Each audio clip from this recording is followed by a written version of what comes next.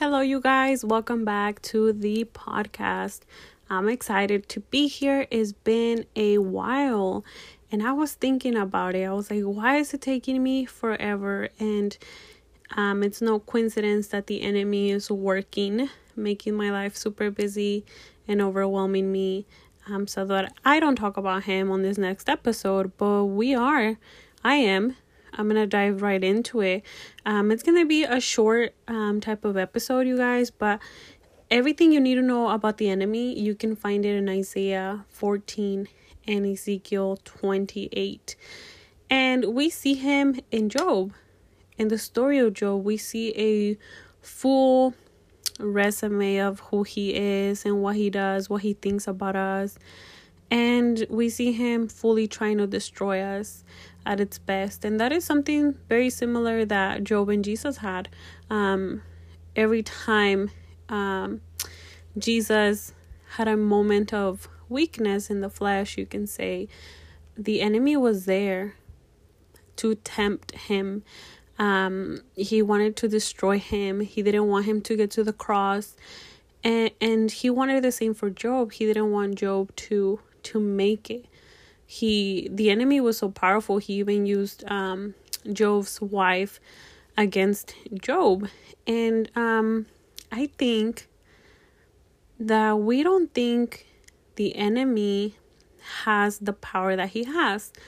We sometimes neglect his power because compared to God, he has no power. And as Christians, we're putting him in a box like he has no power. But he's pretty powerful. I mean, compared to us, we're nothing close to him. So, you guys, we've been talking about this story. Job is losing everything. He lost his children, his animals. He had servants tending the animals, and some evil people came and killed them and took the animals. The enemy also killed Job's sons and daughters.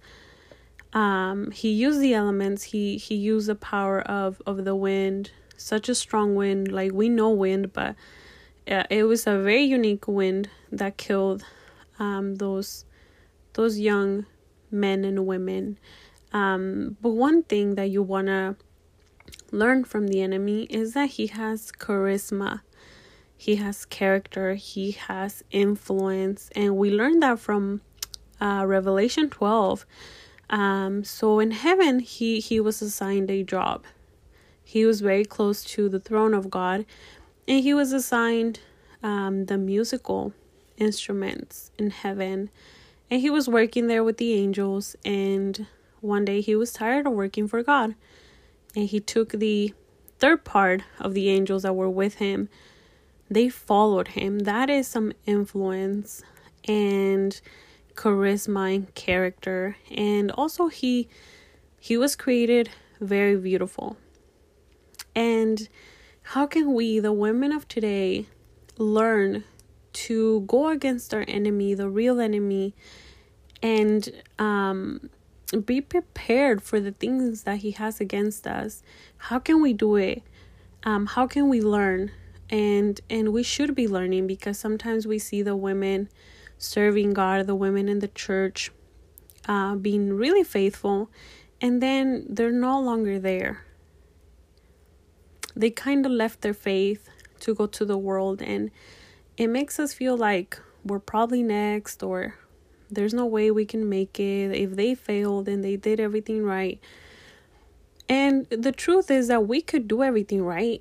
We can pray, read our Bibles, but if we don't know our enemy, we're missing a huge part. And the Bible is totally available. We should know who our enemy is and the things that he likes to do. And number one for us is that we should get away from pride. We know that God doesn't like people that are prideful.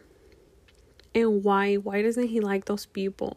Because the devil is prideful. That is like a name that you can, when you think about him, name him that. He is prideful. So when you are being a prideful person, you're agreeing with the enemy, with his plan that he has to destroy us. He wants you to think that you're more, that it's all about you. He wants you to be self-centered, a woman that doesn't look at others, that she follows her heart. He wants you to believe that, because if you're just thinking about yourself, you don't think about others, and you neglect your brothers and sisters, and you can't be a good sister to them, right? Like, you want to just be about you. And prideful will get you nowhere.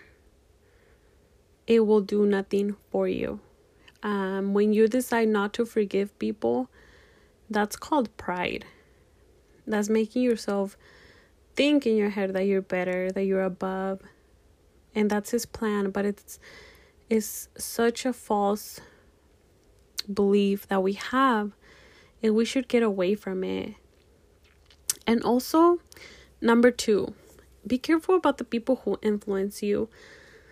Like, we get it, right? We live in a day and age where social media, what people feed us, sounds very appropriate. But we have to be very careful, because the enemy uses those very close to us. He used the wife of Job.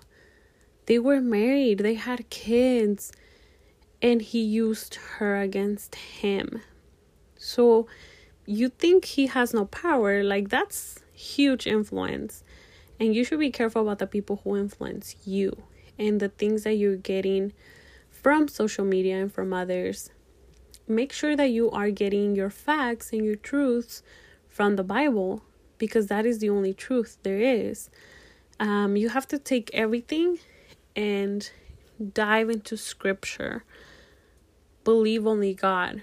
Get influenced only by God.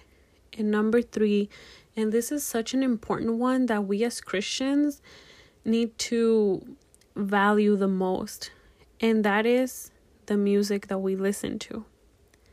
We have to be so careful about the music that we listen to, because you may think, well, this song doesn't say bad words, doesn't say it's not talking about gangs, drugs, alcohol, sex. But the instruments are the enemies. That is his thing, you guys. That is, he can play some really nice harmonies. He knows it all. And he knows how to get us to like those things. So maybe you're thinking, well, this song is not too bad. But then that song leads to another song. And that other song leads to another song. And it just never ends. And then you end up listening to music that is, it's not appropriate. You would not listen to that music around your church people, your pastor. So why are you listening to it by yourself?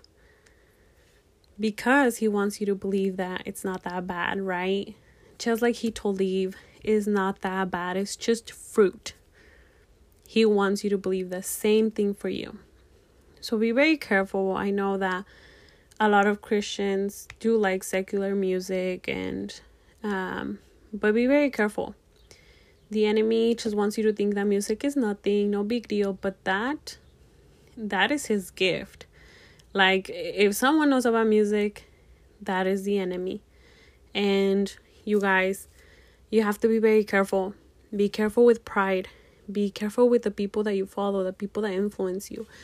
Just like people do really good things for you and influence you in the really good way, there's people that are out there to influence you in the wrong way because they're getting used by the enemy. And sometimes we don't see them because we have placed them in such a high standard that we don't believe they could be telling us any lies. But be very careful. Be careful with your music. Go look at your playlist again.